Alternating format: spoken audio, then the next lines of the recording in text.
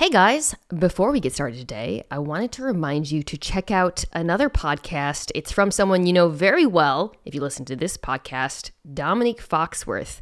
Dominique's pod comes out every Tuesday and Thursday, bringing his unique perspectives on football, the personalities around it, just about everything he finds interesting or thinks you might. So check out the Dominique Foxworth Show. Listen wherever you're listening to this pod.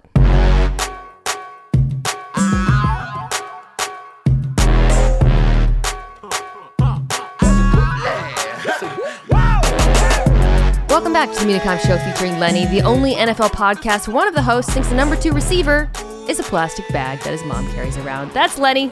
Oh, that was so good! Yes, thank you. Thank you. Thank you. Wow! You said you came up with it like 5 seconds ago, so I had low expectations. The pressure is high. I'm definitely repeating them. Maybe I can get Dan to go back and listen to every podcast and write them down somewhere. I need George R. Martin has people who keep track of stuff and tell him when he's repeating things and yell at him. I don't want that actually. Anyways, that voice is Kevin Clark. Kevin Hi. Clark, friend of the show, senior football writer for The Ringer, host of the Slow News Day podcast. Kevin, welcome back to the show. I'm so happy to be here. It's been too long. Last time I was here, we were doing draft needs. Oh my God, really? Ooh. Mm-hmm. Ooh. Well, yeah. I don't want to revisit that, but I do want to revisit your podcast this week. You had Richard Sherman on. I just want to say in our draft needs, we just gave everybody pass rush and cornerbacks. And that was it. And then we're like, I could use a little more pass rush. Looking around the league, there's still teams that could use pass rush and cornerbacks. Just really quick, you had Richard Sherman on this week. It looked really good. I mean, I watched the video, which was great. Sure. It was really fascinating.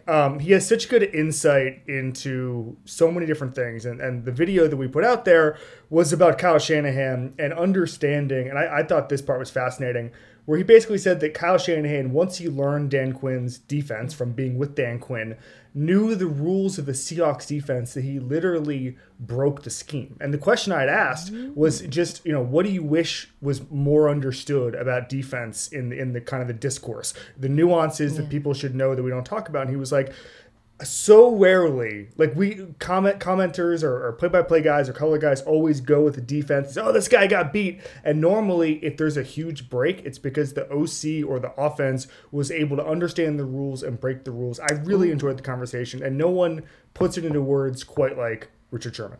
When I see a coverage bust, I never blame someone on Twitter because I assume... sometimes you're like, it's probably that guy, but then you're like, coverage is so crazy and it's complicated. I want to take a beat. And anyways, I'm very afraid to blame people for coverage busts. That's great. I will have to check that out, even though it is incredibly painful. The play he talked about with Julio Jones is a play that Seahawks fans remember very vividly. Go check out his podcast. Kevin, you're on today to talk about some really great games with very big playoff ramifications this week. I chose a few of them. I sent them your way. I'm going to give you gentleman's choice. Which game would you like to talk about first? Oh my gosh. Well, I have copious notes on all four. They all have their drawbacks. Let's start. I mean, all of them have potential pitfalls, right? Let's start with Giants Commanders. Yeah, let's reverse. I mean, I texted you, I think, while I was preparing for this game. It made me even angrier that the Seahawks lost to the Panthers and are going to make it hard for them to get in the playoffs because now chances are we might not just see one, but both of these teams in the playoffs. Sorry, Commanders Giants fans, you're probably mad at me. The reason I was mad is, and this is probably a good way into the game, I was just looking at the Giants roster and I said this to you, there's guys I have never heard of before this week or last week. They're so injured. That's why I don't want, it's not that I don't have anything against your team. I'm glad for you that we talked a lot about them during the early part of the season, but you're so injured on both sides of the ball. I mean, this secondary, so let's start with the Commanders offense versus the Giants defense. Kevin, the secondary is really reaching for players at this point. I mean, I don't think Dexter Lawrence is playing in this game. So, or pardon me, Leonard Williams, not Dexter Lawrence. So right. Dexter huge. Lawrence will very much be playing in it. Yeah. Go ahead. They're just, and the other thing I looked up was okay, I was like, all right, I don't know who these cornerbacks are. So let me see how much Wink Martindale has been blitzing, if it's tapered off. And I kept narrowing the splits, and they remained the number one blitzing team in the NFL. It's not like, okay, it's like, yeah, they're number one of the season. I kept going like more recent. It has not dropped off at all. They're the number one man coverage team in the NFL, and they don't have any cornerbacks. That's good. That's great. No, it's good. So a couple things. Number one, I know who these Giants players are because the Giants are my Madden franchise team, and I have built such a good culture that these are all my guys. You know, like everybody's bought in. It's 1 through 53, and I didn't even include the practice squad because those are my guys too. So it's funny. I was actually Big just Nick listening. McLeod guy. Sorry. Just huge. I was actually just listening to a Bill Parcells interview from the 90s, and as one does, it was an NFL Films thing, and he actually mentioned, he was talking about a Washington Giants game from the 80s at RFK, and it was like he was describing like a different sport. He was like, you know, those crowds get at RFK when it's those two, and it sounded like we would describe, you know, Seahawks Niners, you know, a decade ago, you know, where it's just like the pinnacle of the sport. And I'm such a, you know, we're both vaguely young. And I think that we don't remember that the NFC East used to be this different animal. I like the fact that both of these teams seem to be on some sort of positive trajectory, but they're not there quite yet. The offensive line for the Giants right now, Evan Neal, God bless him. So first of all, not counting Justin Fields, these are the two most pressured quarterbacks in football, Taylor Heineke and Daniel Jones. Evan Neal, to me, I believe he's giving up the most pressures in the NFL over the past few weeks. You almost wish, and it's funny because this happened on the other side with Andrew Thomas in his rookie year, you almost wish that you almost had like a soccer loan system where you could loan out young tackles just to sort of, you know, get them from the Eagles, get them experience and just like not have a situation where they're playing in huge games. And so, you know, the Commanders have their own issues in the offensive line. I was just reading Ben Standig basically saying they're not fast enough to get to the second level of the defense, which is not true from a couple of years ago, obviously, when they were more athletic. So you want to talk about this Giants defense. I mean, Dominic Foxworth made the point on this podcast a couple of weeks ago, when you don't have talent, you get more aggressive. And so Wink Martindale, in his own way, is sort of perfect for this. But these teams are so, I guess you could say, average, that I don't know what really separates them. Yeah, I think the thing that separates them is I think the Commanders' defense is actually good. I've decided. Okay. When you look at both these sides. What was the tipping point there? Well, you know, they weren't good for a while, right? Like last season, things totally crumbled, and they had a really, I mean, you know, the front four is, of course, really good, even without Chase Young, who I don't think is going to play. But I just saw a report about him looking healthy. I don't know. I'm kind of like, just like wait and see with Chase Young. But it doesn't matter because Jonathan Allen, Deron Payne, and Montez Sweat are amazing. And then Jamin Davis, who was their first-round draft pick, has been playing a lot better this year. But the secondary was a huge issue with this team. And I really think, you know, they traded William Jackson III, who was miscast. You know, he was a man corner and was not a good fit for the Washington defense, who plays a lot of zone. And since then, like, a lot of these young players in the secondary have been pretty good. Like the safety duo, Derek Forrest and Cam Curl, is decent. Like Cam Curl's quite good. I think Derek Forrest has been decent as well. Benjamin St. Juste, who replaced William Jackson, has been certainly better than him. Like I don't think it's like one of the best secondaries in the NFL or anything, but because the front is so good, I actually think this has become a super solid defense. And I think when we look at this matchup, we can talk about the two quarterbacks, but I think like if I'm going to bet on something in this, I'm going to bet on that defense.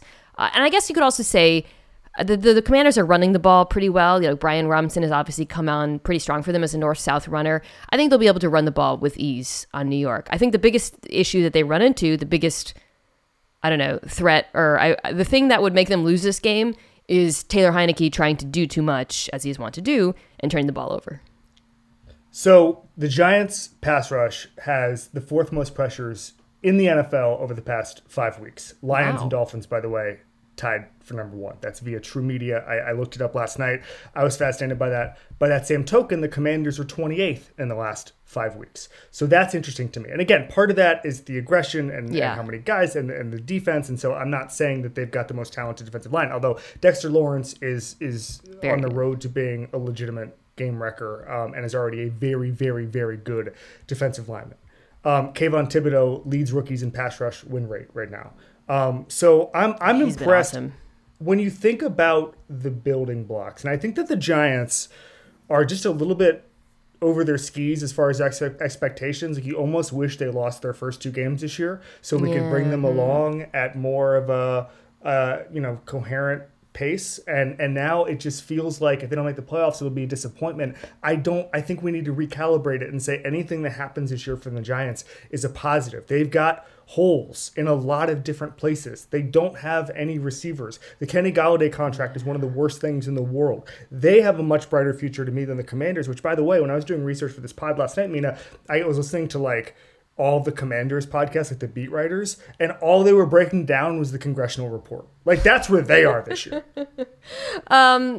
Yeah, the Giant, the first half of the season with the Giants, though, it was an offense that was everybody was kind of shocked by.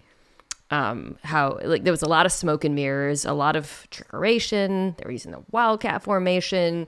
Daniel Jones was running more, and I think some of the things that happened over the last few weeks that have conspired against them. And they were doing all this, by the way. They didn't have a ton of talent. I mean, they lost Sterling Shepard, they lost players, the wide receiver, but still, it was impressive.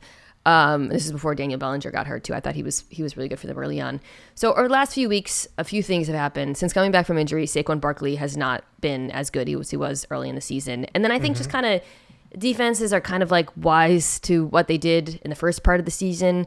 Those bootlegs where Daniel Jones, it actually still works a decent amount, but it's not as effective as it was earlier in the year, his designed rollout game. And it's just they're just not talented enough. It's hard. It's the offensive line is injured. They just have so many injuries at skill player. I don't know. It's hard for me, just thinking about this game. I can imagine a world in which Taylor Heinicke makes mistakes and the Giants defense benefits from that. But it's hard for me to imagine a world in which the Giants offense is able to really win against this defense unless, Daniel Jones takes over as a runner or maybe hits on some of those 50-50 balls to Darius Slayton that he hits on at times. I think I'm going to pick the Giants in this game. Whoa! Really? Heinicke, well, first of all, they tied a couple weeks ago. Okay. So, there's not much. Well, I'm not sure why you're surprised by this. They played a couple weeks ago and they were pretty much dead even. Yeah. They had 3, speaking of this, building on this and arguing against my own point, they on the injury report last week had 3 neck injuries. God. I want to be a bit Windhorst here. What's going on in East Rutherford that there are 3 guys who missed the game due to neck injuries? Not normal. Heinicke is one of the worst quarterbacks under pressure in the league. He's 26th. Can we go through it real quick because it's funny?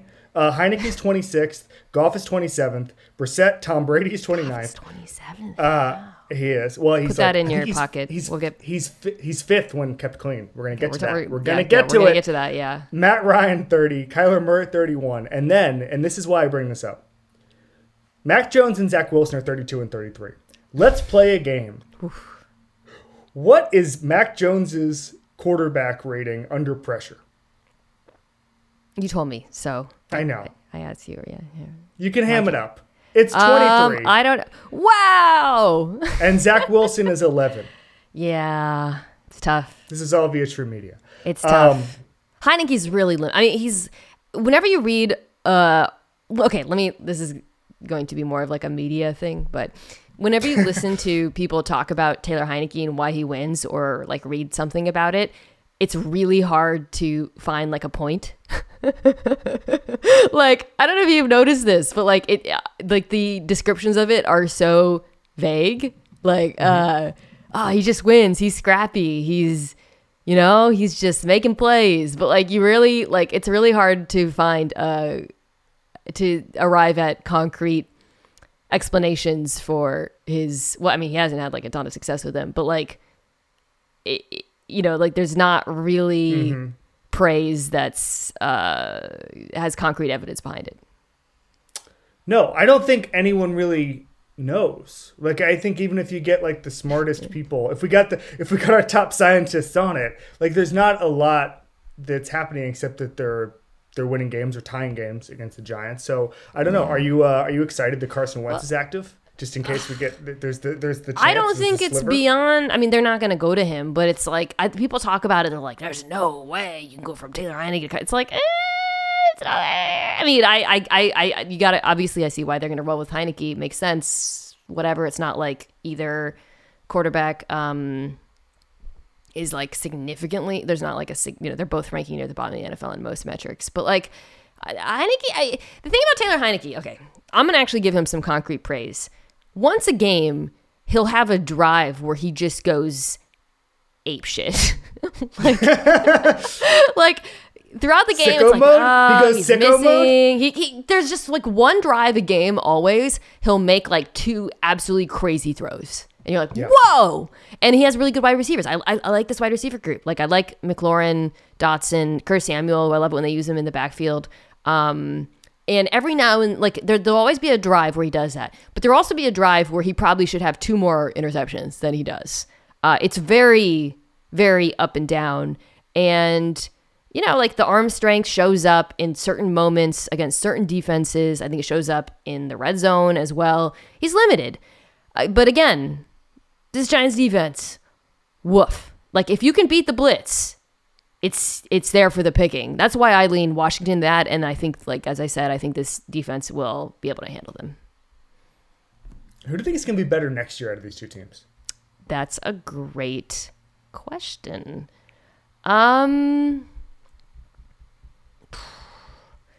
It's really interesting because they're 2 teams with like building blocks, but huge question marks at quarterback.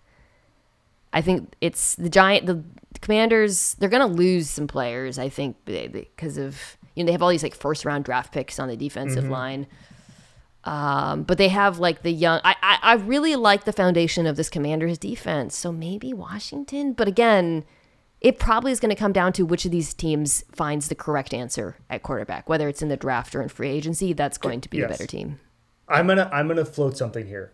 I think that ownership really, I mean, obviously, like this is the most obvious point, but I'm actually getting to something. Ownership and when it changes hands in Washington is the most important thing, because we already heard the report that Jimmy Garoppolo basically scheduled a surgery the moment he found out the Commanders were interested.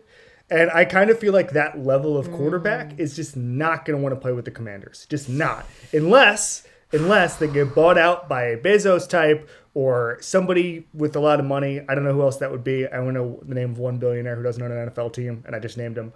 And so like that's it. Or Warren Buffett. Yeah. Bezos or Buffett. Maybe like a joint deal. And so I don't like that. To me, I think if you're going to want to play for the Giants, live in New York, all that stuff, if you're on the Garoppolo level, the Derek Carr level, that's why I think it's pretty important that they get their shit settled quite soon. All right, you've got the Giants, I've got the Commanders. This is a big one. It's a big one. So I'm excited for it. Let's talk about Lions-Jets. You mentioned Jared Goff and his play under pressure. Oh boy, this Jets defense. Yeah, I mean, like, well, the one thing I'll throw out a stat that. So I was just like pulling stats on how great the Jets defense was, and so against the Lions, against the Vikings, the Lions shredded as they want to do off of play action. They used a lot of play action. They used amongst the most in the NFL. Goff went 8 for 11, 151 passer rating. Guess who the number 1 defense in the NFL is against play action? It is your New York Jets. They are 5th against the pass. Here's another thing. So the Lions got they now have a full complement of wide receivers who, again, cooked against Detroit. They're able to stretch the field now. Jameson Williams is back. Against the Bills, the Jets cornerback trio, I mean, just blanked those wide receivers. So this is a very, very difficult matchup, and I am loving the Lions. I am enjoying everything about this team, but this could be quite a challenge. Okay, so a couple things. Number one, Richard Sherman actually asked him who the best DB in the league was, and he kind of paused and he said, the one interesting wrinkle about this year is how many great rookies there are and how rare that is. And Sauce Gardner, I was looking this up last night, has the best completion percentage against in the NFL right now as a rookie. And Richard Sherman was basically just like, there will be guys on the all-pro teams, maybe it's second team, maybe it's third team, who are rookie cornerbacks. And that does not happen. And that's a game changer. Quinnen Williams' health to me is, there's two health things that determine this entire thing. Number one, obviously, is Mike White. Robert Saleh said today that Zach Wilson is the backup. That's a problem. And Quinnen Williams, obviously, who's an absolute game wrecker. And if he can't play, that changes the entire complexion. If those two guys are healthy, I like the Jets here, but those are two pretty big what ifs. And I heard someone say this earlier this week on a Bills pod, but like Mike White got hit as hard as you can legally get hit. Oh my God. Like the play where he got like folded. Dominic and I talked about that. I screamed watching. And he, by the way, on that play made an unbelievable throw. Yes. Throw. Yeah, the Mike White thing is really, I mean, this Lions defense has been better as of late, no doubt. We talked a little bit about this on Tuesday. Like the young players are good. The pass rush is coming on. Aiden Hutchinson has been better. James Houston has been good for them. But, you know, like there's still not, it's not the strength of the team by any means. I mean, they got destroyed by Minnesota. And I still think this run defense is pretty sus, which could be an issue against the Jets. Yes. In particular, I really like Zonovan Knight, who's come in for them. What's his nickname? He has a nickname. Bam. They call him Bam. Okay. Bam Knight. Wait, his last name is Knight, and they didn't do a play on that? Like Dark Knight, or... Yeah, or, I mean, a lot of things. There's a lot of ways you can go. The Green Knight, because he plays for the Jets, and the Green Knight is It's like an artistic movie that not a lot of people saw. Well, no, it's from a old folklore. Yeah, I know. Yeah, it's like even if you're not into Dev Patel. Even if you're not into Dev Patel. The Green Knight would be like, yeah. Okay, Jets fans looking for a better nickname. Problem with Mike White is you can't really do nicknames for him. But what about someone suggested to us last year, and we didn't really get it because we weren't watching the show, but the White Lotus because of Mike White, the creator of White Lotus. So there we go. When he hands it off to Zonovan, is it white knighting? It is. Wow. Yeah. Congratulations. Yeah. Congratulations. Canceled. The Jets are canceled. I'm just going to say this right now. I don't know if he listens to the pod. I ran into Tony Reale yesterday, and I think he thinks I'm a Lions fan. And I didn't do a great job of correcting it. You're a Lions fan now. And so Sorry. It might be one of those things that I'm just sort of stuck into for life. And whenever I see Tony from now on, I'm going to have to give him Lions updates, tell him about like how my family is just sitting around watching Dan Campbell and being a Lions fan. How are you feeling, though, about the Lions offense against the Jets even? I think this is, to me, one of the better like matchups of the weekend. It's really, we're going to get to, I think, Bills offense, which I think is probably the premier game at some point. But I'm really curious to see how, like, there's been some discourse this week on football Twitter about the Lions offensive line being rated slow in certain things. And let me tell you, just according to Mina Gen stats, that offensive line slaps. So I have to say I disagree. And yeah, so like this is a real strength on strength matchup. Like that offensive line, we'll see about Quinnen Williams, which is huge to your point. But that offensive line against this 4-man rush is pretty much the matchup of the game, especially because, as you alluded to earlier, Jared Goff still struggles when he's actually pressured. Yes, that is it. That's the whole thing. And because Jared Goff is a completely different quarterback when he gets to play a different sport, when he gets to be upright. I believe he's sixth in completion percentage when kept clean, fifth in passer rating. Like that's the game. You're either getting good Jared or bad Jared, and we have a lot of data points on this. We know what happens when bad Jared is put in bad situations, or Jared is put in bad situations. He becomes bad Jared, right? And so that's the whole thing. Penei Sewell and Taylor Decker are playing really, really, really well. Ben Johnson is coordinating his way into a head coaching job. Yeah. Did you see the anecdote yesterday about Ben Johnson with McAfee, with Dan Campbell? No. So Dan Campbell said he was so distracted by the wave that was happening in the stadium. No, he had to be joking. Stop it. I don't know. He said he didn't really catch the Penei Sewell play call. That was all just Ben Johnson freelancing. Do we believe it? Is this Dan Campbell folklore? I don't know. Dan Campbell seems like he gets up to some shenanigans. Like he seems like the kind of guy who would. I've spent probably 90 minutes total with Dan Campbell in my life, and including like an hour in his office, and it is. I actually think he's honest, like 100% to like a weird degree. Like he cried one time when I was with him talking about the auto industry collapse in 2008. So 13 years after the fact, he got up at one point. He's so consumed by just how we process smartphones that he like was like, what would you? He just did this bit, and he was like, man, what if a time traveler could see this phone?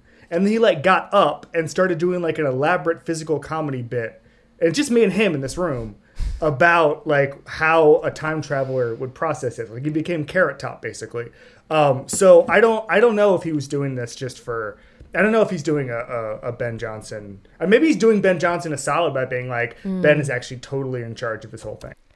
I worry about Goff against this defense. I think they have the capability to, well, certainly they're not going to do what the Vikings do, where they sit back and just let the Lions receivers cook underneath.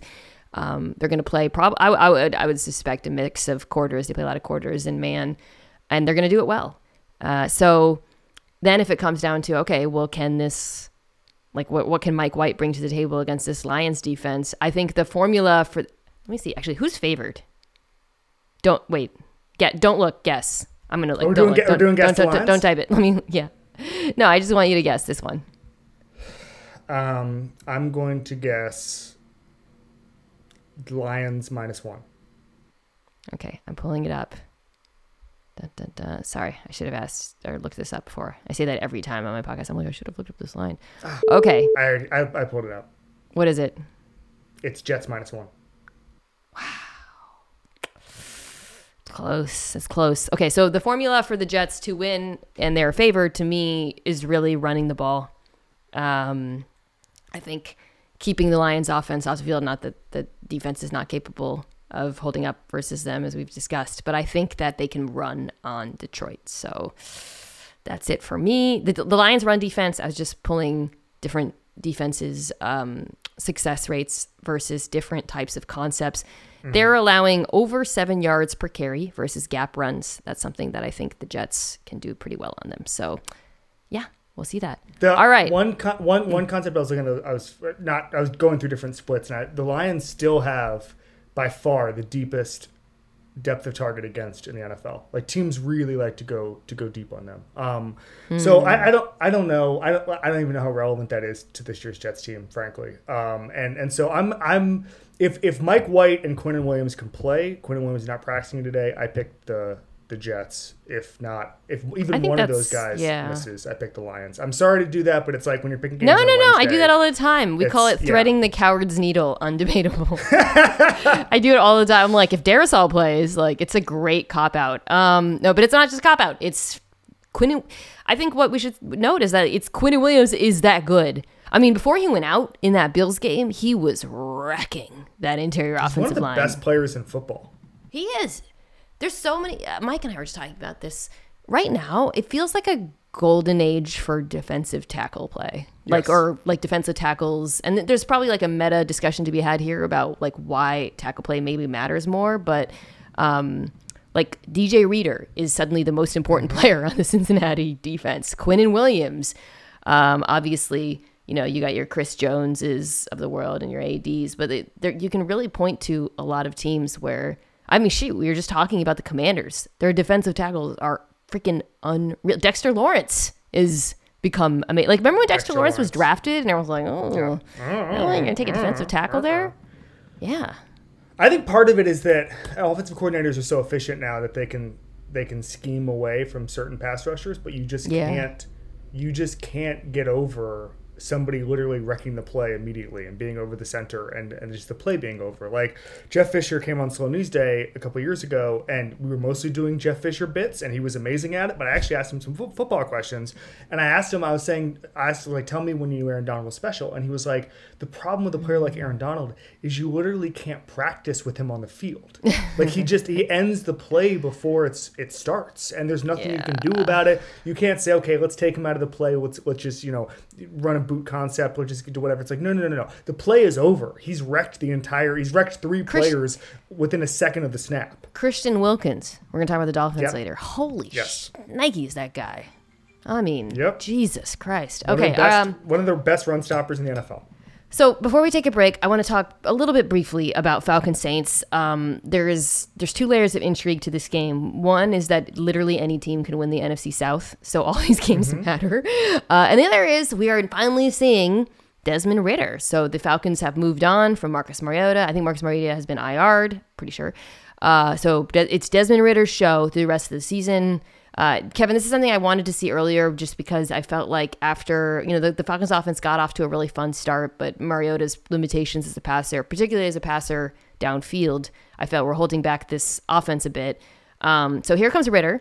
So I think probably it's best to just kind of start with what our expectations are for him. I liked him coming out of college in Cincinnati you can all kind of go back to our draft takes. I thought he looked like the most pro-ready of the rookie quarterbacks.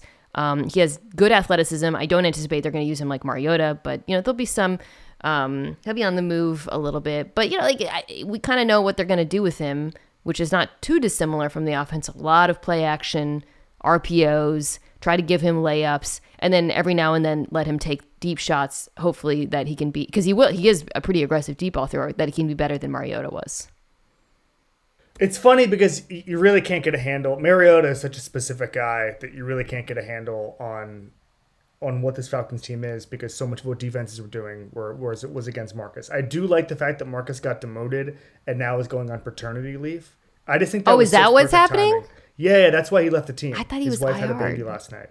Well, maybe he was IR'd, but he's just gone. He's with his baby. Damn. So good timing. It's great timing. He probably, he played that exactly right. Reading some of the scouting reports on Ridder, I thought he was pro-ready. I talked to some scouts who were, I'd say lukewarm, but there's also, by the way, when you talk to scouts, like most scouts just hate everybody, except like huge, run stuffing defensive tackles and then offensive, like really athletic guards, right? Those are the two people that scouts actually like. Everybody else, especially wide receivers, they all stink, right? But reading some of the scouting reports, Lance Zierlein was a little skeptical of his deep ball. Sometimes it comes up short. And then a couple of draft nicks had mentioned Ridder's kind of, I guess you would call it slow operations, which give more time to the DBs to adjust. He gets passes batted down. I'm interested to see. The Falcons had been the most blitzed team in the league going into this game. Obviously, that's how the defense has played Mariota. But I'm intrigued to see how the Saints try to adjust here, because the line has been okay within the parameters of being blitzed at offense. Oh, the Falcons offensive line. Yeah, they're certainly better than they were during the Matt Ryan era. Better in run blocking than pass pro. But I was going to say the Saints defense was really bad at the beginning of the season. I mean, there were some injuries, but really struggled to get pressure early in the year in a way that was like kind of shocking given who they are. And they don't blitz a lot. They still play a lot of man. The cover 2 man is kind of the Dennis Allen signature, but they don't blitz a lot. But over the last month or so, the pass rush has come back. It's the same guys, Cam Jordan, Marcus Davenport, David Onyemata, but they've been much better at getting pressure. And I think that's going to be really significant in this game, to your point, because one thing I do remember about watching Ridder, he would often at the beginning of games be kind of inaccurate and it was odd, and then he would settle down as the game went on. So if they're able to really get after him early, I think that could cause some problems. I suspect that the Falcons are going to lean, knowing Arthur Smith, really heavily on the run, which, the Saints defense is worse against the run than they've been probably the last 10 years. So I think that's something they're going to lean on. So, and then probably to the point where, you know, there will be opportunities. The Saints will stack the box against Atlanta and dare Ritter to beat him, and it's just going to be up to him to execute. I think like the hope. Just saying Arthur Smith's name made me think of this, Kevin. The hope is that you can get like kind of Ryan Tannehill type play out of him. Not necessarily the same quarterback. There's some differences, but there are some similarities. He's more like Tannehill than Mariota was like Tannehill. And so I have to think Arthur Smith is hoping for that. Did the Saints take an L this week with the Kyler Murray injury? Because they can't get a first-round pick for Sean Payton now? I didn't even think 3 weeks ago, there was the chance that they were going to get a draft pick for potentially a Chargers move or a Cardinals move. The Chargers job might not come open now, and the and the Cardinals job is just not all that appealing if Kyler Murray isn't going to play for the first 2 months of the season. Can we can we just like totally deviate? Like say you're Sean Payton. Here, I'm going to open the, like, what is the most, I mean, it's the Chargers. Everybody knows Chargers and the Cowboys are like, have been, but let's say Brandon Staley, we're going to talk about the Chargers. Let's say he keeps his job. They make it to the playoffs. Seems likely right now. It does. Let's say that job's not open. Looking at the jobs, so I'm going to read to you the jobs that I think are potentially like the jobs that are likely to be open. All right, hold on. Pulling up NFL standings. Okay, no. Raiders, it's looking like no, even though maybe it should be. No. Yeah. Denver, yes. We think Denver's totally done. We think Hackett's totally done. Yeah. It's the only lever they can pull. What? It's the only thing they can do. Yeah. I mean, we don't know any of this. Do we think the GM makes it? Good question. I don't know, but this is just coaching. We're just talking about Peyton. Okay. Any chance the Browns? I feel like no, because you know they got Stefanski to like buy into. They have to beat Watson plan. Jimmy Haslam has to beat the bad owner allegations, and I think that firing Stefanski, he's beaten a lot of allegations in the past. Jimmy Haslam, some legal maneuvering, but he's got to have at least some stability there for a couple of years, unless there's something crazy. Yeah, and I think you're right. This, right? Like unless there's something crazy we don't know about behind the scenes. Yeah. Jimmy Haslam needs to just keep. I mean, and Stefanski's been such a good soldier throughout. Like, it's just, I mean, whatever.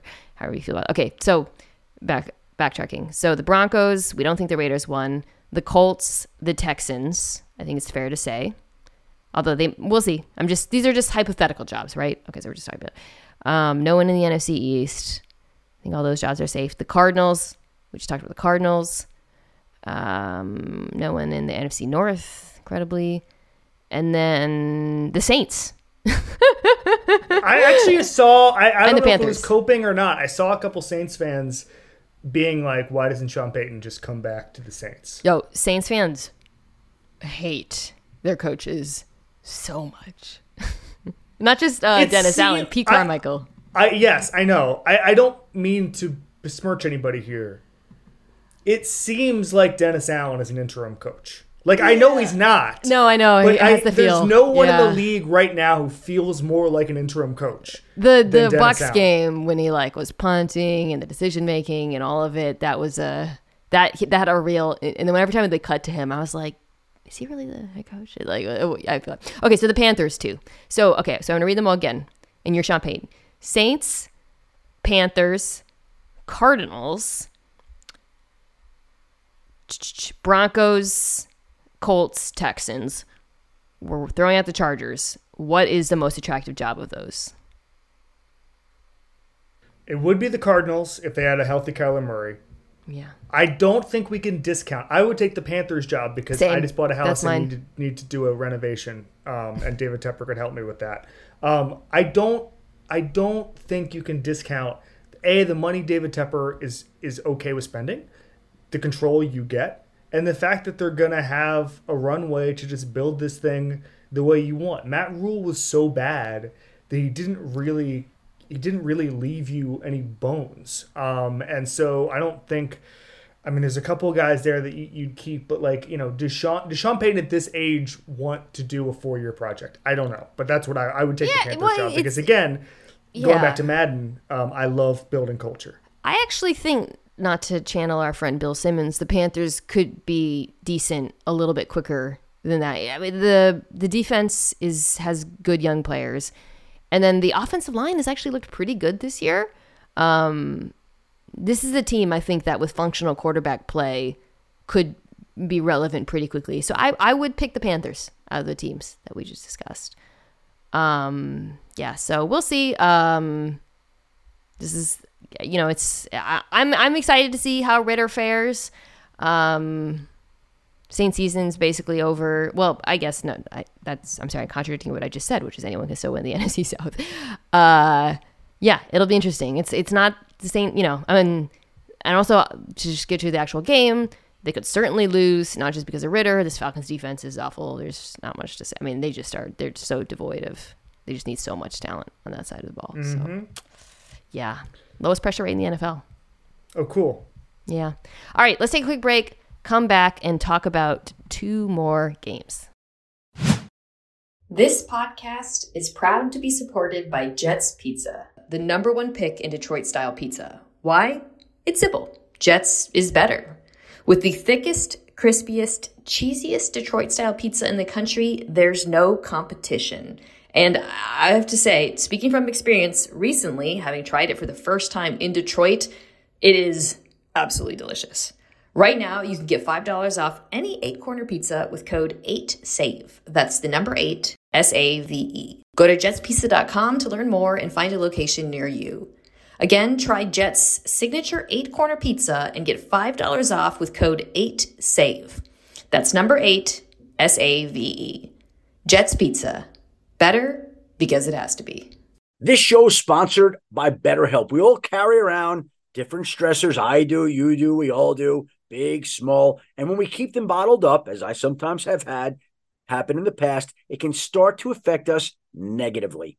Therapy is a safe space to get things off your chest and to figure out how to work through whatever's weighing you down. It's helpful for learning positive coping skills and how to set boundaries. It empowers you to be the best version of yourself. It isn't just for those who have experienced major trauma.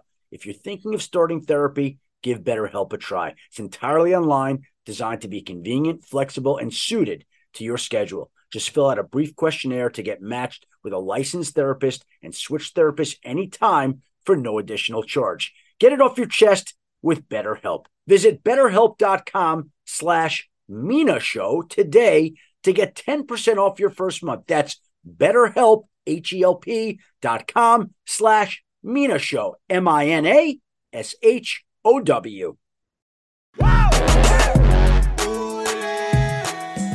All right, so I'm going to save Dolphins Bills for the end.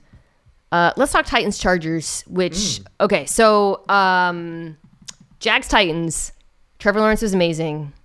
Jags fans, I'm sure I'll be talking about him soon. But I didn't watch this game in real time.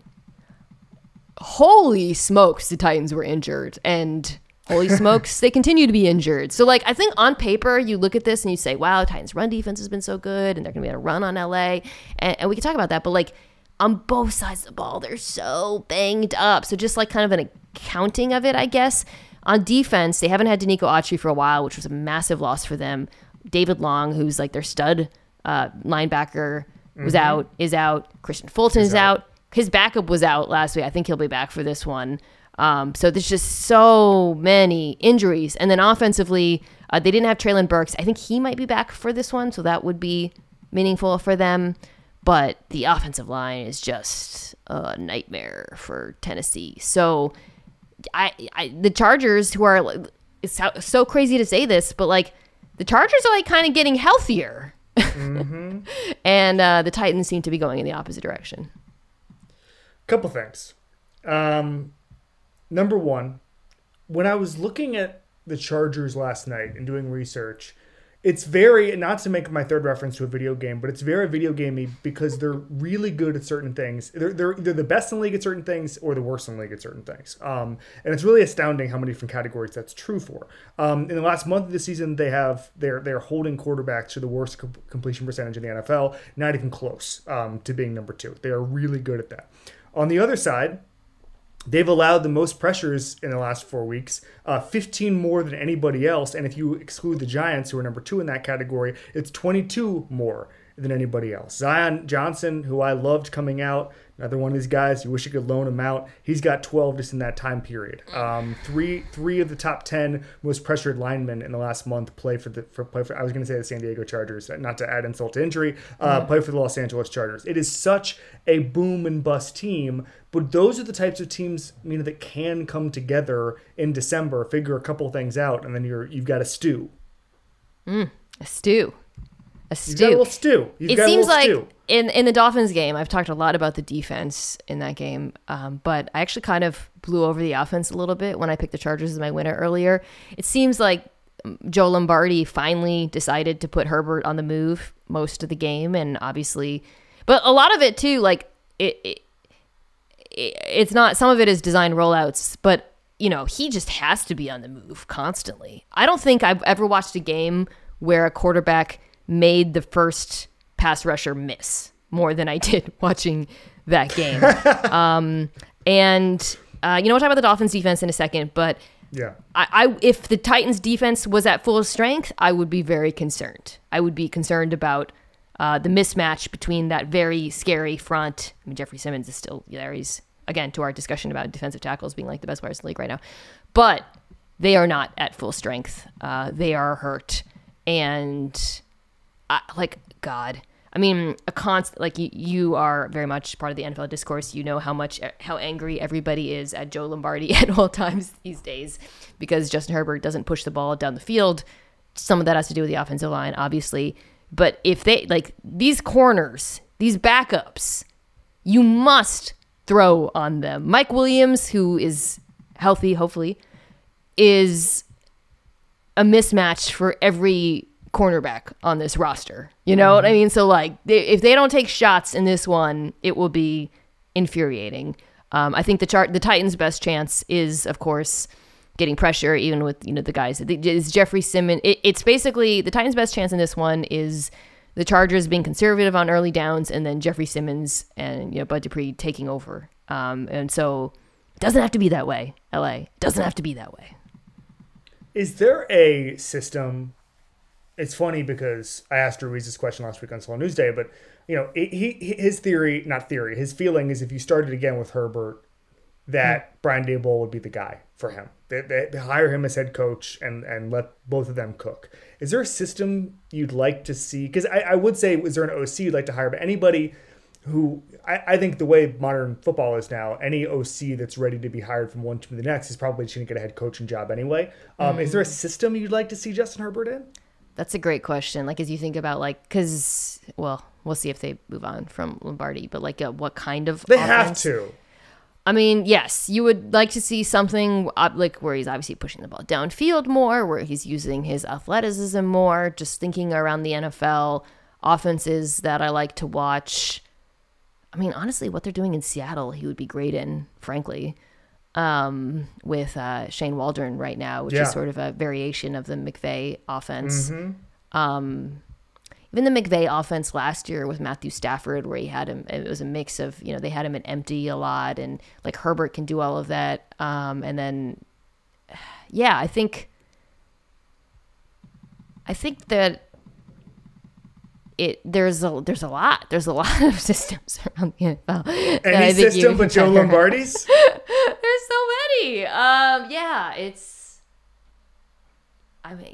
We're just gonna start naming systems, or just like the wishbone, Bear Bryant's wishbone would be better. Just have him running out there, like literally anything. He's a very like cerebral quarterback too. So things that put a lot on the plate of there's times what they do in Dallas, I think he would be good in too, with Kellen Moore. So it's I don't know. It's very frustrating. But anyways, TLDR, throw the ball against the Titans. You should be able to do it. You can do it. We watched the Eagles do it for a zillion yards recently. And then on the other side, so like the fear, I think, coming to this is the Titans' rushing attack will pound the terrible Chargers run defense into submission. But the Titans' run game has not been what it was, largely because the offensive line is not good.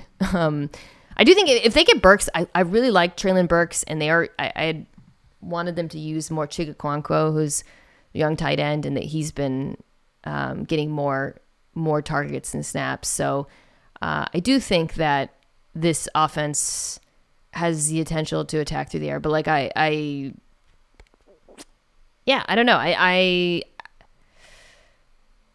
I suspect the Titans are probably going to go run heavy just because of the competition. I was playing around last night with this when diving into this, and Derrick Henry obviously leads the NFL in rushing attempts into 8-man boxes. He has 90, 23 more than anyone in the league, which is hilarious. He has 59 against 9-man boxes. Okay? 3.9 yards on those carries.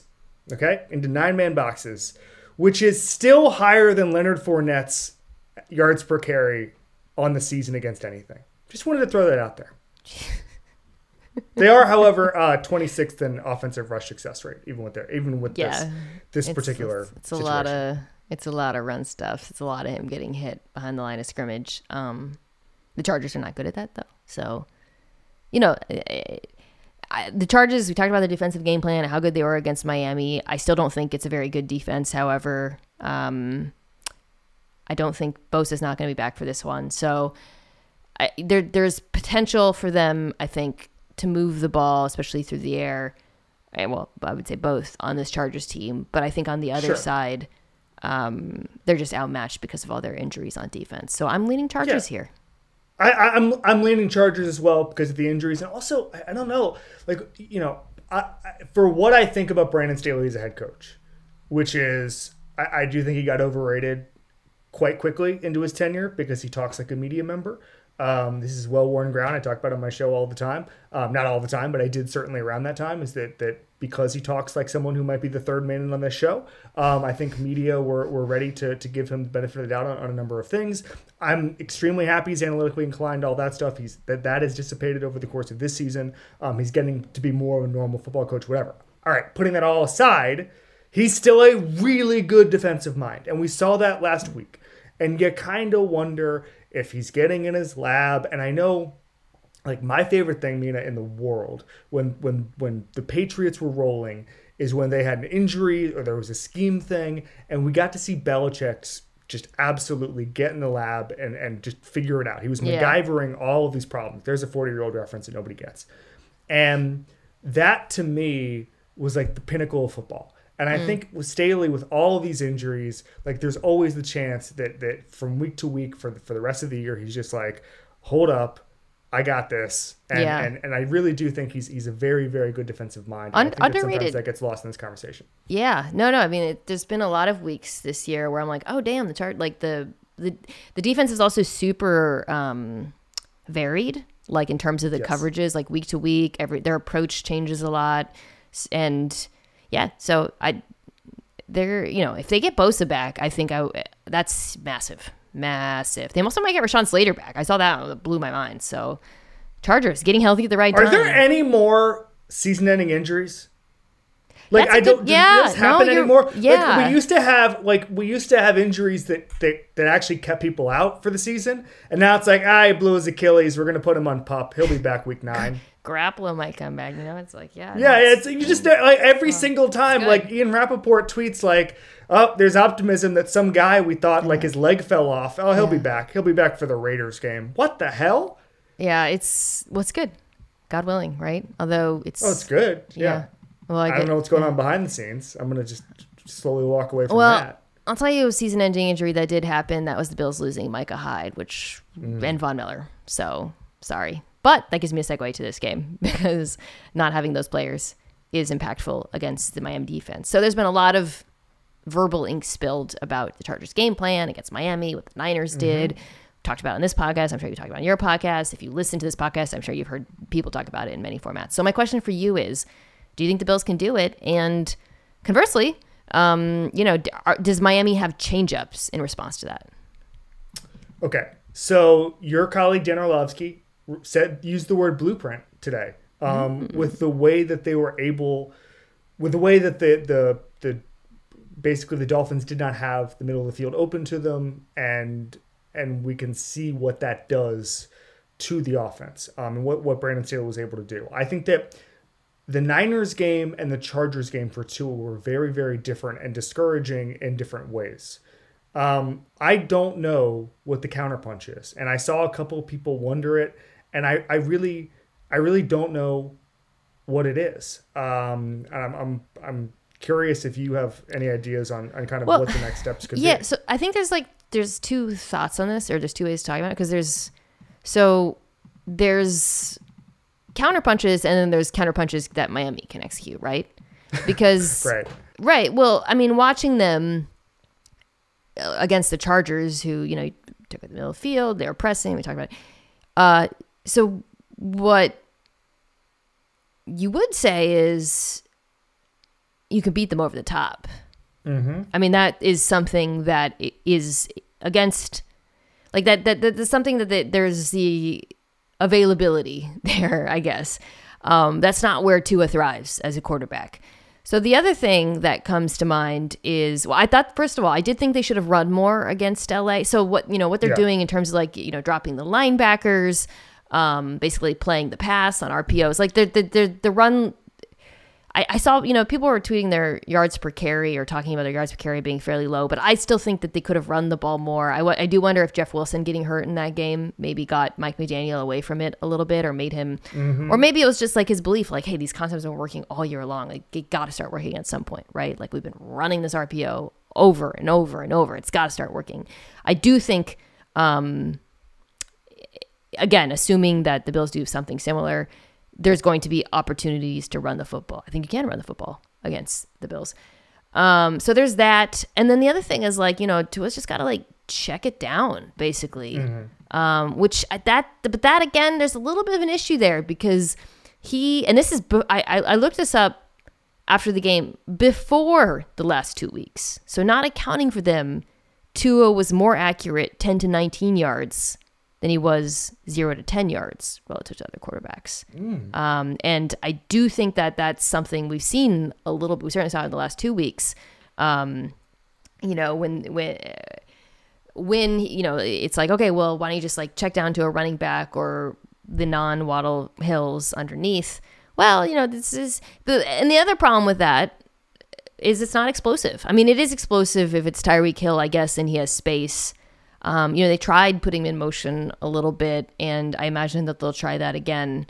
But it's the problem with all of these solutions is, other than going over the top, it means you have to methodically work your way up and down the field, which that unfortunately might just be what they have to do, right? And then hope that, like, because you have so much speed, that eventually one of those guys just breaks one off. But I do think the main prescription is simply patience and understanding that the things that were available to you, those in-breaking concepts of the middle of the field, if they're not available to you, Tua and Mike McDaniel have to be willing to go to the run and the underneath passing game, and have to be patient in letting their offense matriculate up the field. I'm wondering, I always get my skepticism up when I hear about Blueprint, because like every single time, like, remember Tom Brady would lose the Super Bowl to the Giants, and the whole thing would be like, well, it's clear now how to beat Tom Brady. You got to have a 4-man rush that can get pressure on the quarterback. Well, yeah, I know everybody's trying to do that. Everyone's, what they're trying to do, a 3-man rush to get pressure on the quarterback. Yeah, that's what we're trying to do. We're trying to get good defensive linemen who can get after Tom Brady. Congratulations on that. And so I think that we can't minimize Brandon Staley's defensive plan, and also just how well the corners played, how physical they were, what they were able to get away with. I mean, if that game were called differently, we might be having a different conversation. And I kind of think, when going back to the first thing I said on this podcast about Richard Sherman and what Shanahan was able to do to the Seahawks, there's a difference between scoring a touchdown and literally breaking the defense. And breaking the scheme. That's the way that he put it. And so I don't really have any long-term concerns that we're never going to see the Tua 3 weeks ago, because I really do think that the Niners are the best defense in the league, and they just have athletes all over the place, and they're just a frustrating team to play against. And then B, like the Chargers kind of caught lightning in a bottle a little bit, just with how well some of their backups played and all that stuff. Okay, I think that's totally fair. Yeah, and I also would note that I think it's very matchup based, and yes. I would also note, like, the Bills, like, there's question marks on this defense, especially at corner. Tre'Davious White is back, which is great, and he looks good. But like opposite him, I actually don't know. They've been mixing it up constantly, going to different solutions at the other spot. So that's an issue. I think, again, like not having Micah Hyde is massive against this team. They didn't have Jordan Poyer the last time they played, I believe. So maybe not Matt Milano either. So the one matchup thing that I do like about the Bills defense against the Miami offense is I think the Bills linebackers, Matt Milano and Tremaine Edmonds, are amongst the best in the NFL. So that, that creates problems. Matt Milano is one of my favorite football guys.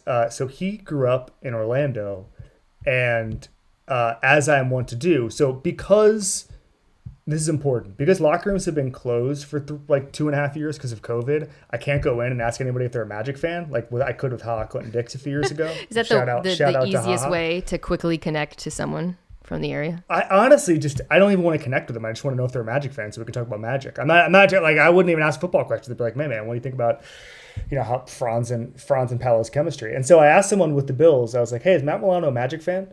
And because I still haven't met Matt Milano. And the person responded to me and said, I don't think Matt Milano likes anything but football. Wow. And I was like, that's an amazing... now I'm going to find out he's like a big Knicks fan or something, and I'm going to get all pissed off. But that to me was I think he's got a one-track. He's got a one-track mind, and that's just folding Mike White in half. That's all he wants to do. Well, oh God, Jesus. I will also say, I thought the Bills' pass rush looked really good without Von Miller, but against the Jets, but like Greg Rousseau, Miami guy, I really like him. I think he has superstar potential. He's really good against the run as well, which is important for this team. So I do.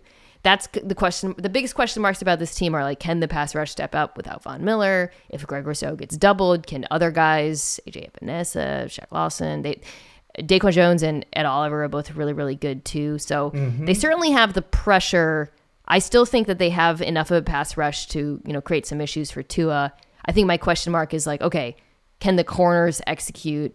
And yeah, we'll see. I mean, so on the other side of the ball, I mean, it's like, it's so funny because like the whole, it was so Tua Herbert oriented that I don't think, I feel like the Miami defense has kind of gotten lost in the sauce a little bit. Like we don't really like talk about them that much. We talked about Christian Wilkins having an amazing game. Yeah. His pass rush is very good. They are good. However, behind them, Kevin, some issues. Yes. When they do get pressure, they allow the third highest QBR in the NFL. The Bradley Chubb trade, it's funny because like since the trade, they've been better, but it's like not Bradley Chubb. Like Phillips has been really good. Ingram's been really good. I feel like what we've seen from them thus far since the trade or last few weeks, they need to step it up against the Bills for me to believe in them. Not just in this game, but going forward.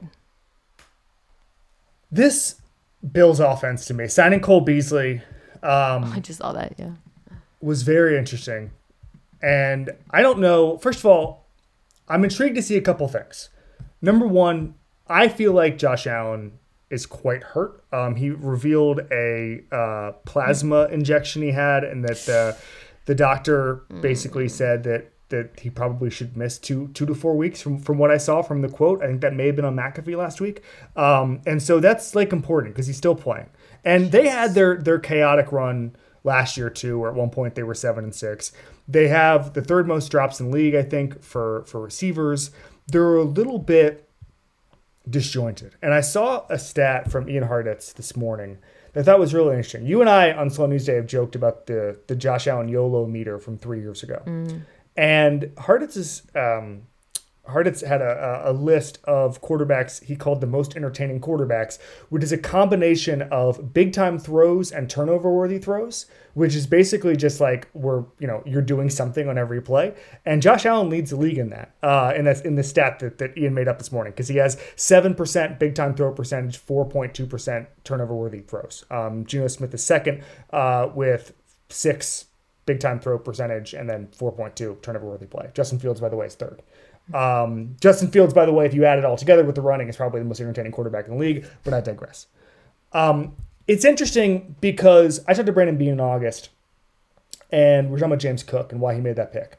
And he said that he wanted to keep giving Josh Allen weapons because every mistake Josh Allen, not every mistake, but the majority of mistakes Josh Allen has made have been because he's wired to try to do too much on every single play.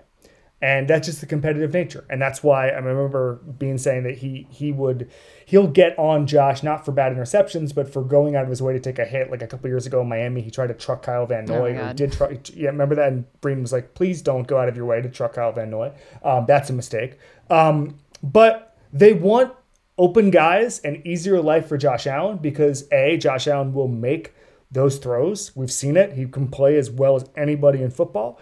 But B, if nothing's happening, Josh Allen will try to make something happen, and that then lends itself to a couple mistakes. We've seen that. Some of those interceptions, the red zone interception against the Jets being a good example, were just kind of strange. I think he's going to get his way out of this. I think that the weapons can develop. I think Ken Dorsey, Ken Dorsey has never really called plays before. 3 years ago, Ken Dorsey was about to call plays for the first time at Appalachian State and then got called by Brandon Beane because they knew each other from Carolina. You think about just Brian Daboll was an OC in 2009. Ken Dorsey was still a player. Ken Dorsey was in Canada like 2 years after that, learning the read option because he was still a player. He's still young in his play calling life. That's going to take a while. This sort of Bills team is going to take a while to gel. I want to see this week what this looks like because at some point the Bills, I saw, I guess some columnist was trying to bait Josh Allen into saying this wasn't a Super Bowl worthy offense, and Josh just said okay. Like I really don't think you can have referendums on December 14th or December 12th about what NFL offenses look like. But I do think, and I said this on my show a couple weeks ago, I was asking someone recently in the NFL if like the regular season matters anymore, right? Because the seventh playoff team now, home field isn't what it was. Only one team can get the bye. Like, does anything really matter? And they were like, the only thing that matters, unless you get the bye, is trajectory. And you want to be playing your best football. And I know that sounds like a cliche, but when you're only talking about getting in the tournament, and I remember, when I did that LaFleur story, Sean McVay basically told me that the modern playoffs are just March Madness, where you talk about just a bunch of teams being bunched together. Like, I need to see a little bit of momentum from this Bills team, and it probably needs to start this week. So watching him against the Jets, he was kind of struggling. It was a little inaccurate at the beginning, and then he put together like a couple of insane drives. And I walked away from that being like, I think they'll be okay. I guess the Jets did what I've been saying, with the Bills. If you can take Stephon Diggs out of the game, you've got a decent shot out of him. Now that's a very difficult task. The Jets are up to it. I don't think Miami is. I also think like struggling, this is more of a compliment for me to the Jets defense. I think they're so good. First of all, it was inclement weather. You saw Allen's accuracy was like a little bit off early on. I just think the Jets defense is so good that they're going to make every quarterback look worse than they are. And I was encouraged by the fact that Josh Allen didn't come close to turning it over, really. Unless I'm missing anything. I'm trying to remember. I for the most part, he took care of the football. He did work on the ground as necessary. They didn't run the ball super well, but again, it's like the Jets, right? It's the Jets. I don't think Miami actually, the run defense is pretty decent, 4th in rushing DVOA. Mm-hmm. I really think this is going to be about Josh Allen, Stephon Diggs. Some of these games, like the Bills' secondary options are all very hit or miss. Obviously, Gabe Davis is hit or miss. Isaiah McKenzie will sometimes have big games, sometimes disappear. But I think that this just feels like think that connection will be enough to sustain them against a defense like this. I do think, however, that the Miami pass rush, which I talked about, Jalen Phillips and Melvin Ingram and Christian Wilkins, can present a lot of problems for a Bills offensive line, the right side of which is just totally sus. Really the center to the right. So I do think Josh Allen could be on the move. I do think he could be under pressure, but I also think that he will look better. I just feel like there's an opportunity for him and for this offense to bounce back through the air in a pretty big way. And I think that's why I'm leaning Bills in this one. I don't think, to your point, I don't think it's like the book is out on the Miami offense. I do think that they're going to come up with some counters. I think Mike McDaniel is a really, really smart coach, and I think they're going to be able to run the ball decently well. I just think Josh Allen, this feels like a Josh Allen takeover game. That's all.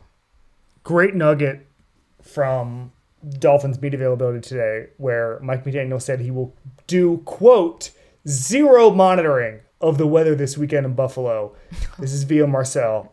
He said the only way to prepare for it is, this is great, the only real way to prepare for it is, quote, mentally deciding if it's going to matter or not. I don't know about that, man. Buddy, didn't he go to Yale? We could also just skip this whole conversation. Yeah, that's going to be what people come out of this with the referendum on the Dolphins, by the way, is if the offense struggles, it's going to be about the cold weather. I hate cold weather so much. Like, Me too. Thank you. It. Yeah, it is. Buddy. It's a different podcast. But I don't go outside anymore, let alone do my job out there, which is what Mike Daniel has to do. You know who hates the cold more than anybody? Matt LaFleur. Just hates it. That's hilarious. And he's from Michigan. He said he got soft in Texas, actually. Well, it's funny because, of course, you remember when the Bills came to Miami, it was the hell game for them where guys kept getting heat exhaustion and stuff. So I bet you these Bills, they are praying for inclement weather. Let me look up the Buffalo weather actually right now. I'm going to see what it's looking like because they don't just want revenge. They want weather revenge. Sunday, 33 degrees. Looks like light snow. Woof, woof. Very different. Snow showers. Oh, buddy. That changes a lot. The Dolphins-Bills game in Miami and the reaction to it from Bills fans was one of the funniest things of this year. So much weather talk. There were legitimate bloggers, and I think the Bills have an awesome not just traditional media but kind of fan media, I guess you'd call it. They do a great job. There's a lot of really good people covering the Bills. I was just listening to the Cover One podcast yesterday. But there were a lot of people in Bills Twitter who actually, I saw a couple of them, not one, a couple of them, tagging the National Labor Relations Bureau and being this is an unsafe, I swear to God, they're this is an unsafe work environment. their lawsuits need to be filed. This game has a lot of revenginess to it, I feel because Bills fans were really mad about that one. So I think, are you leaning Buffalo as well? I am leaning Buffalo. Yes. I don't again, both these teams will make the playoffs. Both these teams need to improve from where they have been. And obviously the Dolphins can't look like they did the last 2 weeks. I believe in both of these teams in the Me too. Run. Yeah. I'm not out on Miami. I just think, the Bills they're really good guys. All right, let's take a quick break, come back and talk about some of the other games. It's only a kick.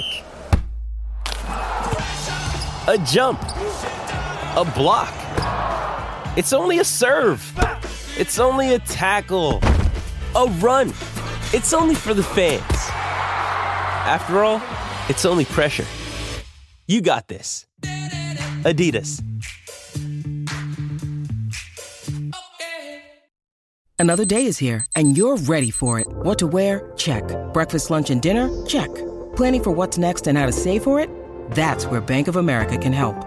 For your financial to-dos, Bank of America has experts ready to help get you closer to your goals. Get started at one of our local financial centers or 24/7 in our mobile banking app. Find a location near you at bankofamerica.com/talktous. What would you like the power to do? Mobile banking requires downloading the app and is only available for select devices. Message and data rates may apply. Bank of America N.A., member FDIC. And now it's time for Dinks and Dunks. I'm getting paid for this, right? Dinks and Dunks is brought to you by Dr. Pepper. It ain't college football season without the delicious taste of an ice-cold Dr. Pepper, the one fans deserve. As always, 5 questions, 4 from me, 1 from Lenny. Kevin, are you ready? I am ready. All right. So we're not going to only talk about the other games, but I do want to start with one of them, and that is tonight's game, Niners Seahawks. Okay. My question is this. 1 through 10, where is your Brock Purdy hype level? So I found out his dad was a Miami Hurricanes baseball player during the glory days, so I went from about a 5 to a 7. Yeah. He's got some moxie that I think you need. And I said this on my show on Monday, but I remember somebody in the NBA telling me one time, like not an NBA player, but like someone who works in the NBA, being like, I think they're talking about Mario Chalmers, and they were like, do you know the percentage of players who, if you ask them truthfully, are you the best player in the league? And if you got the minutes and the shine that LeBron got and the touches and the usage rate, that you'd be the best player in the league. It's like the number is astoundingly high, And I feel like backup quarterbacks have to have that. And there's an anecdote from a Matt Barrow story that I put out on Twitter last week about how basically he thought Purdy went on a recruiting trip to Alabama, and Saban said he had medium accuracy, and Purdy was like, "Oh, Nick Saban just didn't watch me. He literally told Nick Saban to watch the games. He's like an NFL Twitter guy. He's like, Saban, learn ball, bro. Like, no, and so he said, like, he literally, I guess he didn't say it's the same, but he went back to his high school coach and was just like, Nick doesn't know who I am. Like, his eval was wrong. I'm going somewhere else. I'm going to kick. He actually said, I'm going to go kick his ass. And then he went to Iowa State, which doesn't play Alabama. Like, go to Auburn, bro. Like, do something else. Anyway, I actually think that's like a prerequisite to being this type of quarterback, is to come in and just do this. My hype level, like Kyle Shanahan, Austin Gale, my colleague, had a great tweet the other day. Like, how many quarterbacks would you want rather than having Kyle Shanahan just be the play caller, right? Like, would you rather have Mahomes than any quarterback with Shanahan being the play caller? But his list ended after Trevor Lawrence, which I think was maybe 8 or 9 quarterbacks deep. Wow. Like, Kyle Shanahan can create That's a good bid. maybe the 13th best quarterback in the NFL with the guy off the street. Like, that to me is pretty valuable. So the hype for me is pretty high. Yeah. It's going to be fascinating. Like the quarterback question next year, and all of it was already like super fraught. If Purdy actually like wins a couple playoff games or even whatever, it's going to be nuclear. The discourse will be nuclear.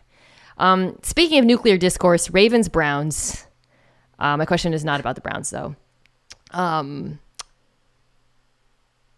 Okay, so I feel like the Ravens, they have 9 wins. They're pretty, they got I felt like the win last week was pretty big. They've got a decent shot at maintaining that, well, maybe not the division lead with the Bengals, coming on strong, but a wild card game. If you were Lamar Jackson, I'm not asking, okay, the hot take debate is always kind of like, what should Lamar, everybody has like opinions about what Lamar Jackson should do. I want to ask, if you, Kevin Clark, if you body switch with Lamar Jackson, what would you do?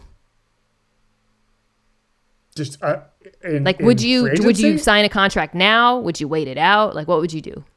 So I'm a big proponent of taking life-changing money when it's offered to you.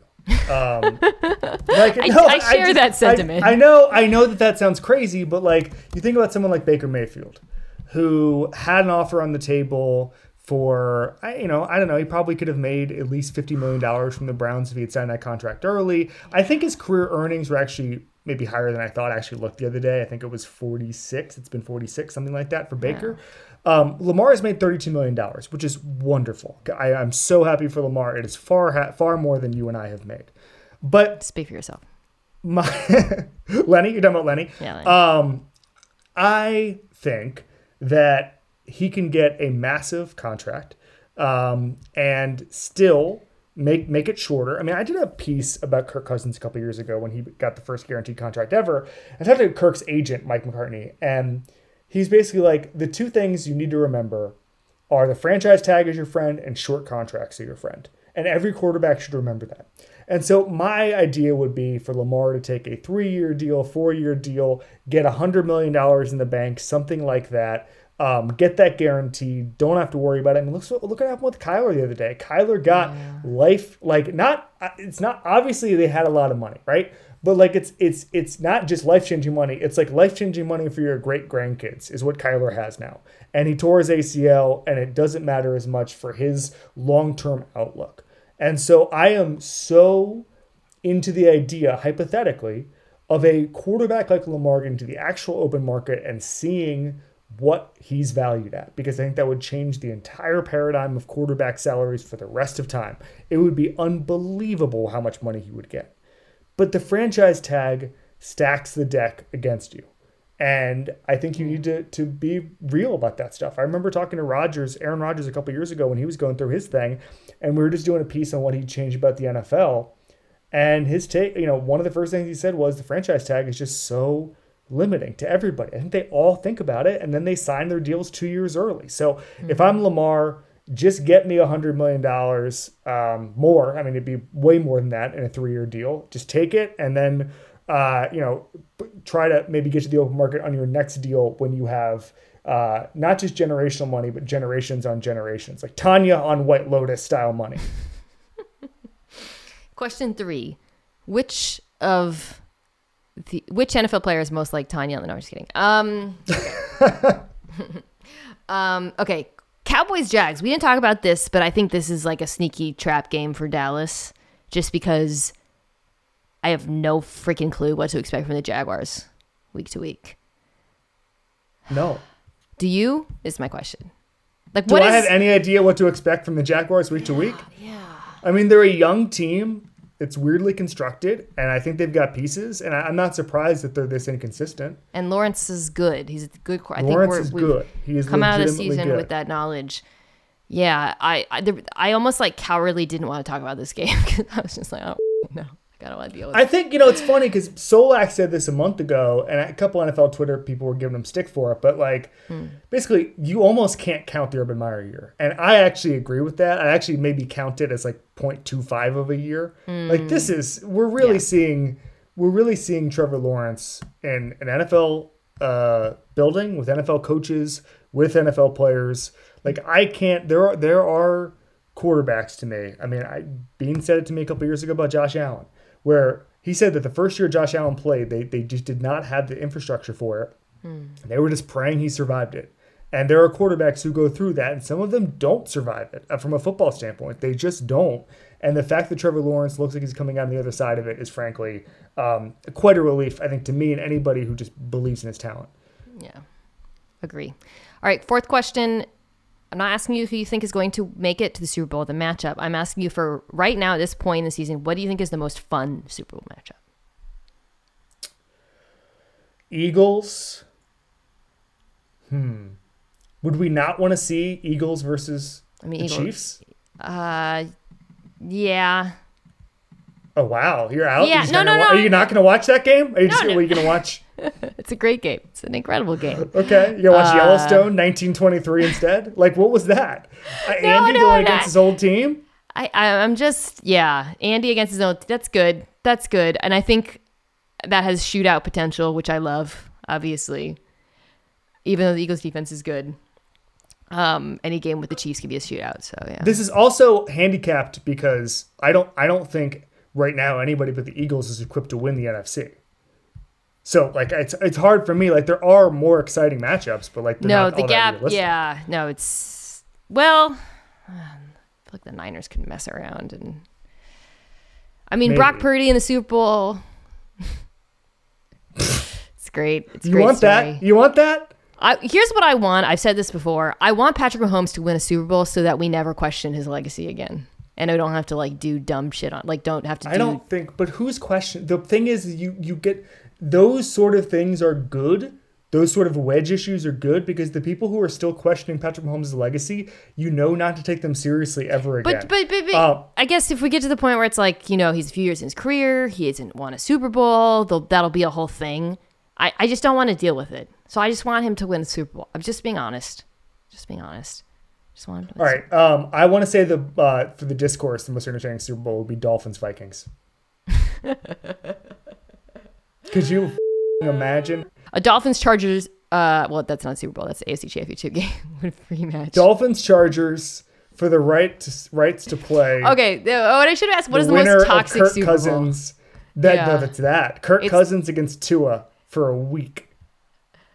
A Niners in the Super Bowl is kind of toxic. No, it's not actually. I think it's not. Cowboys. The most toxic Cowboys would be toxic. That would be wonderful. Oh, that would be wonderful. I mean, the ratings bonanza would save all of our jobs forever. I will be on paternity leave. But listen, someone once told me, an NFL media executive once told me that the NFL Network once, like, I guess beta tested and just put Cowboys content up, and there was never any diminishing returns. And they realized one day that if you just, like, if they knew, like, if they just made it the Cowboys channel, like, they would get any network. This is true of ESPN too. Like NFL Network, Fox, ESPN. Although some networks are pivoting to just being the Cowboys channel. But like you could just have the Cowboys channel and it would actually rate pretty well. Like the Longhorn Network did nothing wrong. They just picked the wrong team. No comment from my end as someone who is on the studio shows at ESPN. All right. Finally, as always, question from Lenny. Are you ready? At the very beginning of this podcast, Lenny listens in on the recordings. You seem surprised that it wasn't a video podcast. Lenny noticed that you were wearing a jacket and that you had your hair done. He wonders if you were disappointed. No, the best ability is availability on these things. I have a couple of things to do today, so I had to do the hair regardless. Oh, okay, all right. The jacket, I will say, I put on for this just in case. I'm no longer wearing that jacket. I'm just wearing a t-shirt. Wow. Am I disappointed? No. I would also say that, you're on, you have this, obviously, when you're on Solo News Day. When someone else is recording video, you're on their home turf. They can pick whatever. So you have no idea, like, if it's going to be a good video clip, a bad video clip. Also, those breakouts, like, you have a 10% chance of just randomly being dogpiled by people. Yeah. Like, if it's a breakout. Well, because the tweets, the captions for the breakouts are always like, Mina Kimes says, like, this quarterback sucks. And I'm just like, And it's like, oh, boy. Yeah. I actually had I was on Feinbaum a couple weeks ago, and I had an Oklahoma fan take one sliver of something I wasn't talking about and said I was just destroying Brent Venables, which is not true. I was actually talking about Notre Dame. And they just, like, tagged every single, like, huge Oklahoma account, and we're just like, what an awful take from this guy. And I DM'd the guy, and I was like, hey, that's not what I said. This is not true. And he goes, oh, you're too soft for this business. And I was like, what? Pushing back on lies is too soft. You gotta just take it. Oh, boy. Well, I can't really. Well, I didn't get dogpiled. Nobody noticed. Nobody noticed. Okay, listeners, find a take it out of context, post the audio, and I will retweet it. From me? Yeah, from you. Not me, obviously. Okay, that's fine. I'm fine with that.